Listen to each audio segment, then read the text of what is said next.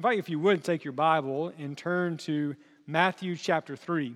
If you're using a Pew Bible, it's on page 682 there in front of you. And just a couple of comments I would make as we're transitioning to the sermon. One, thanks to Mark and Joel for leading last week. Everybody else left town, and they stayed and did a really wonderful job in ministry. So thanks to both of you for leading last week. Micaiah, thank you for being with us and leading us in worship. We're so glad to have you today.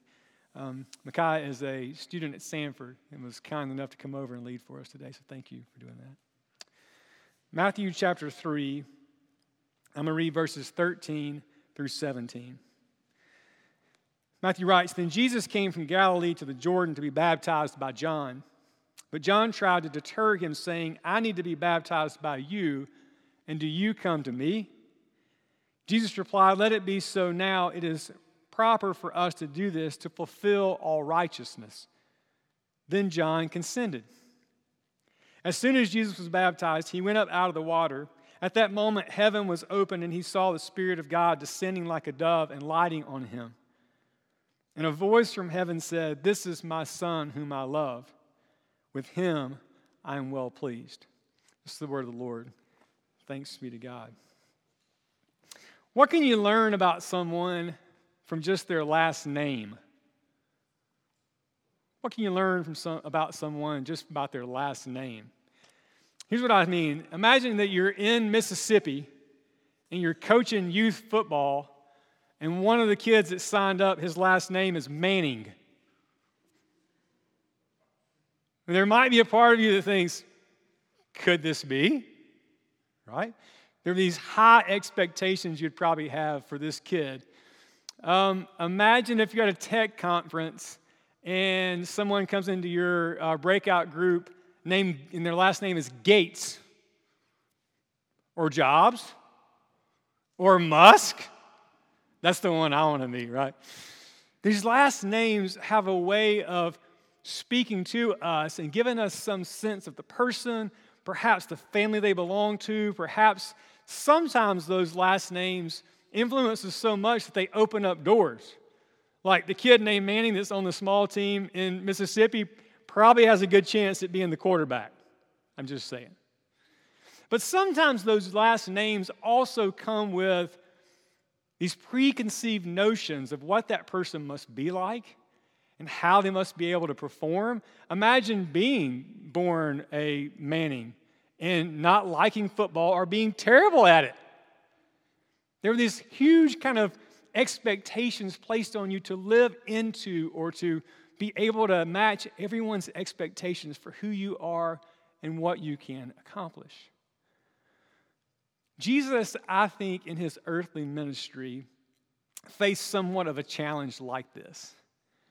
And when Jesus came to the earth as the Son of God, there were all these expectations that people had for what he would be like and how he would carry out his life and his ministry.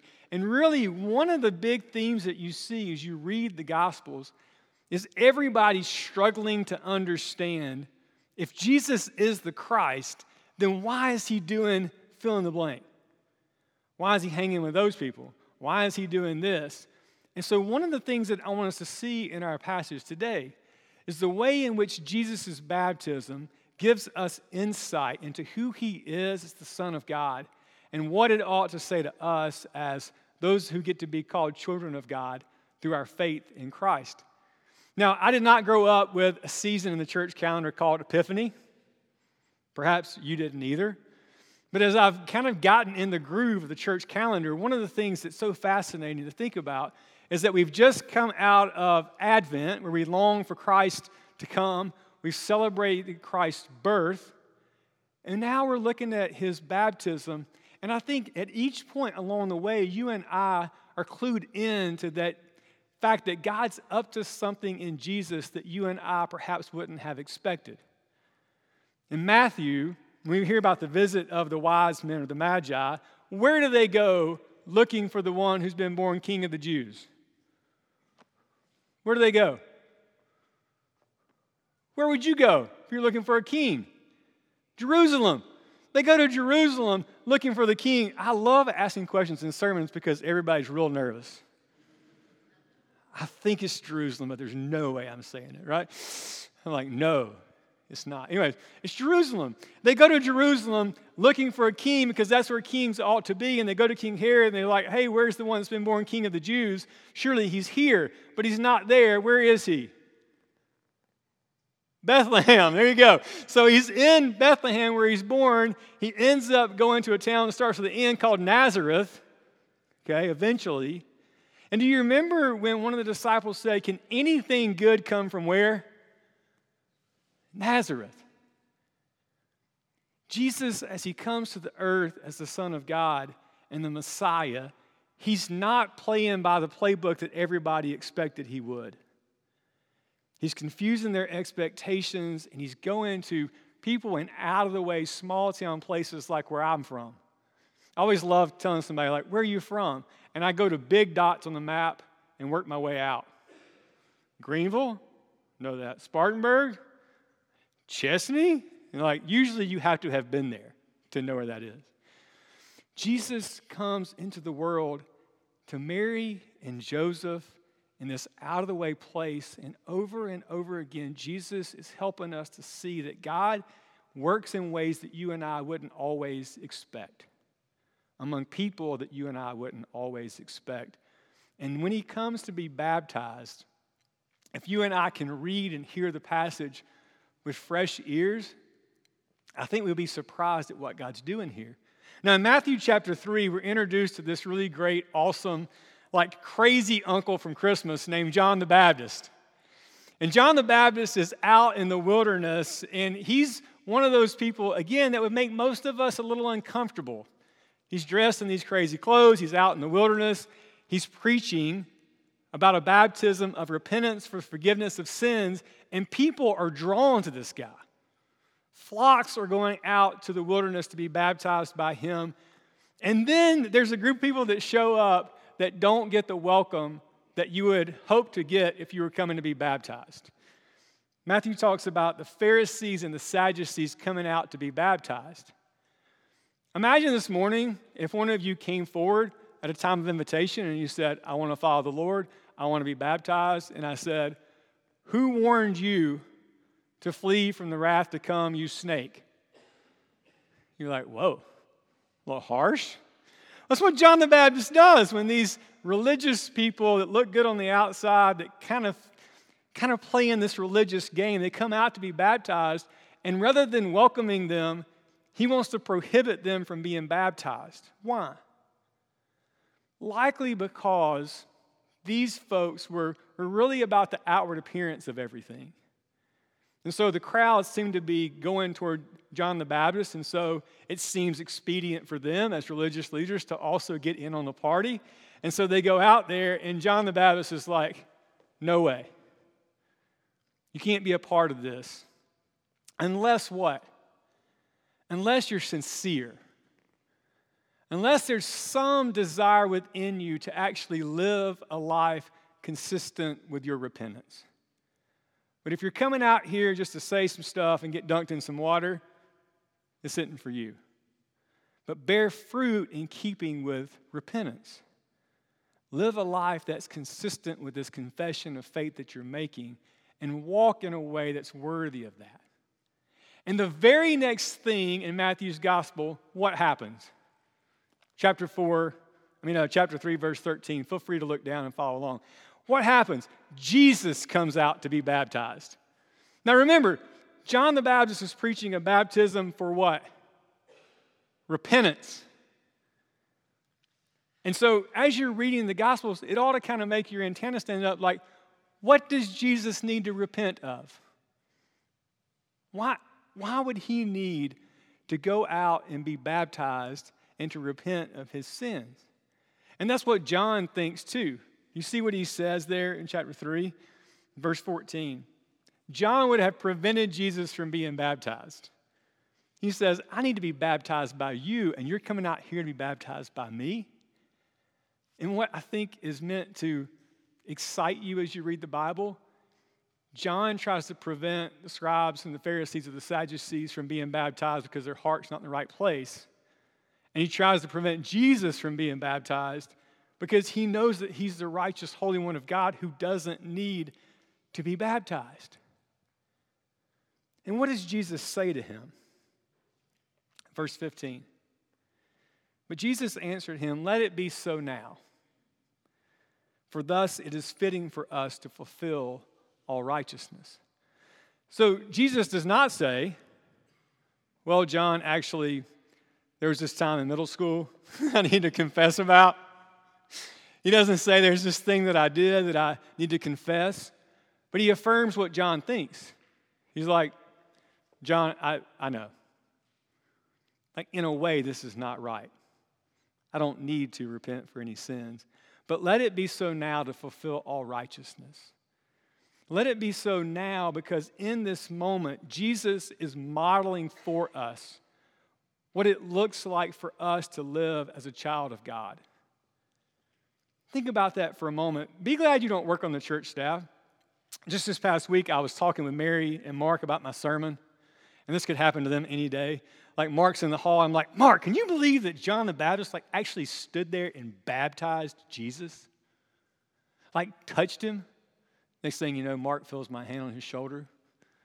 I was like, can you imagine what it was like to be there with Jesus in the water, touching him, bringing him down and raising him up, knowing that he didn't need to do that. But he's out there because I think in part he's showing us that obedience to the Father's will is what's of primary importance to the Lord and not just outward acts of religion.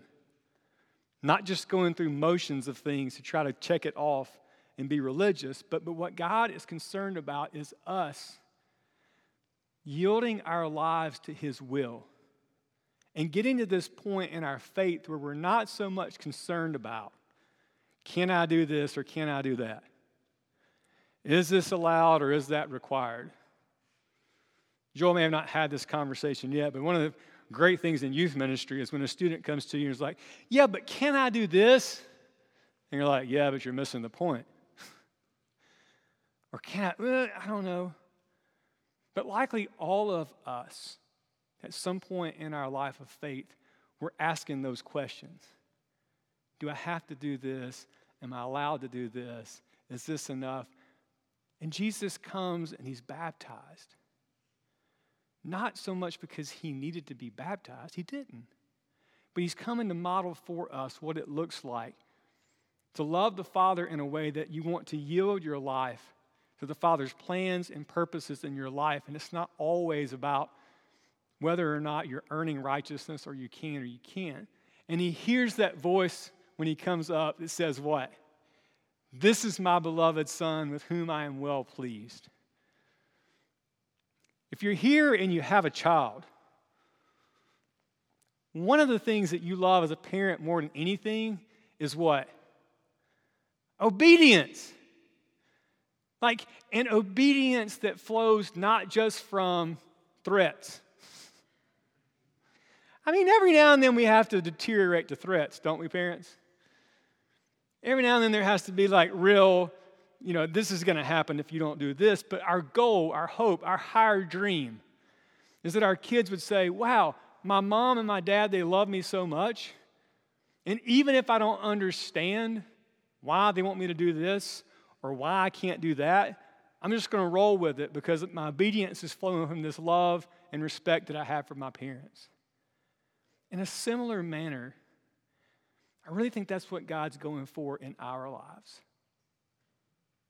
That it's not so much that God intends to tell us all the whys for who he calls us to be in this world, but we're meant to respond to all that he's done for us in Jesus with this overarching love for him and this desire to walk in the way to which he's called us to walk, trusting that that's the path to joy and happiness and ultimately the way we're going to glorify him the most.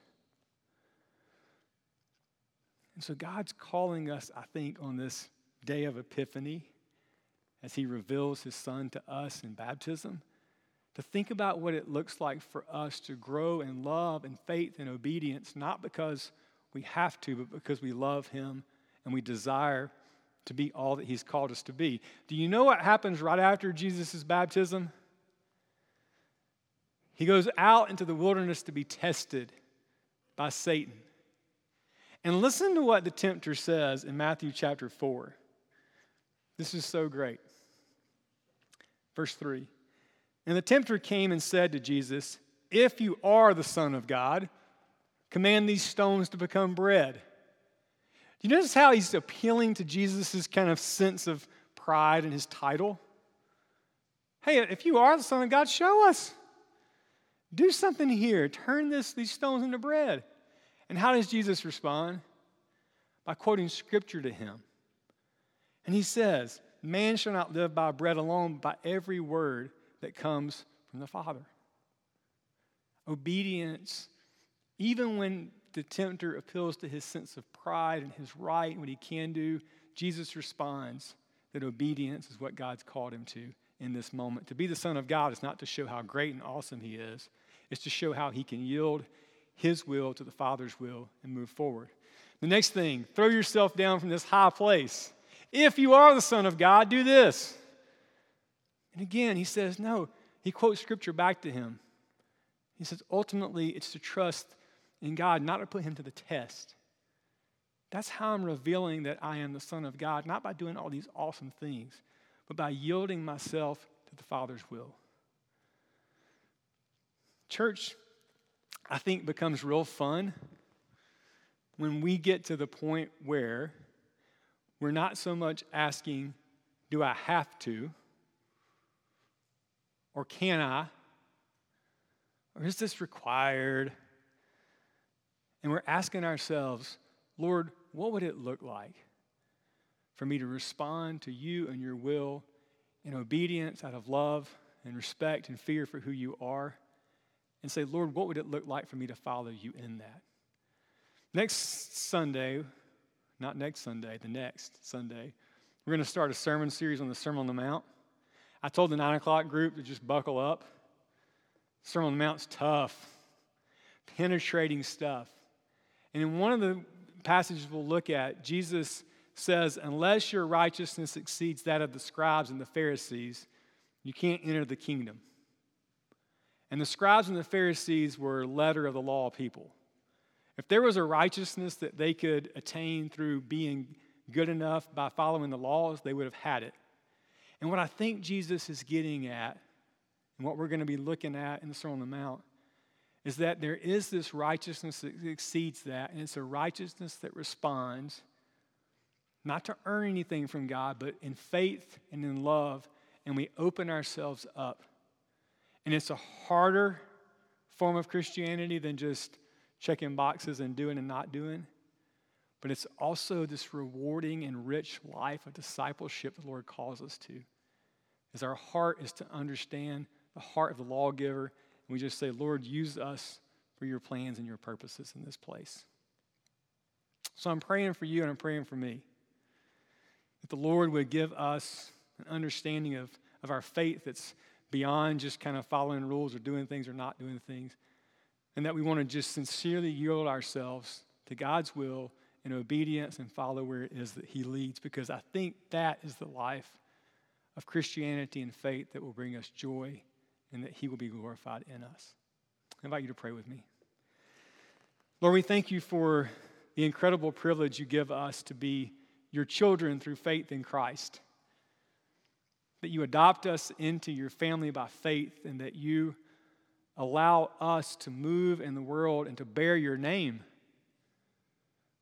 Lord, we pray that as we live our lives, if we're at school or if we're at work, or if we're in our families, that people would be surprised that we are people who are marked more by the love of Christ, and we're willing to lay our lives down and yield ourselves to your purposes, not out of a sense of obligation, not out of a sense of duty per se, but because we trust you and want to yield our lives to your plans and your purposes. So do that work, we pray. We pray that you would be well pleased with us.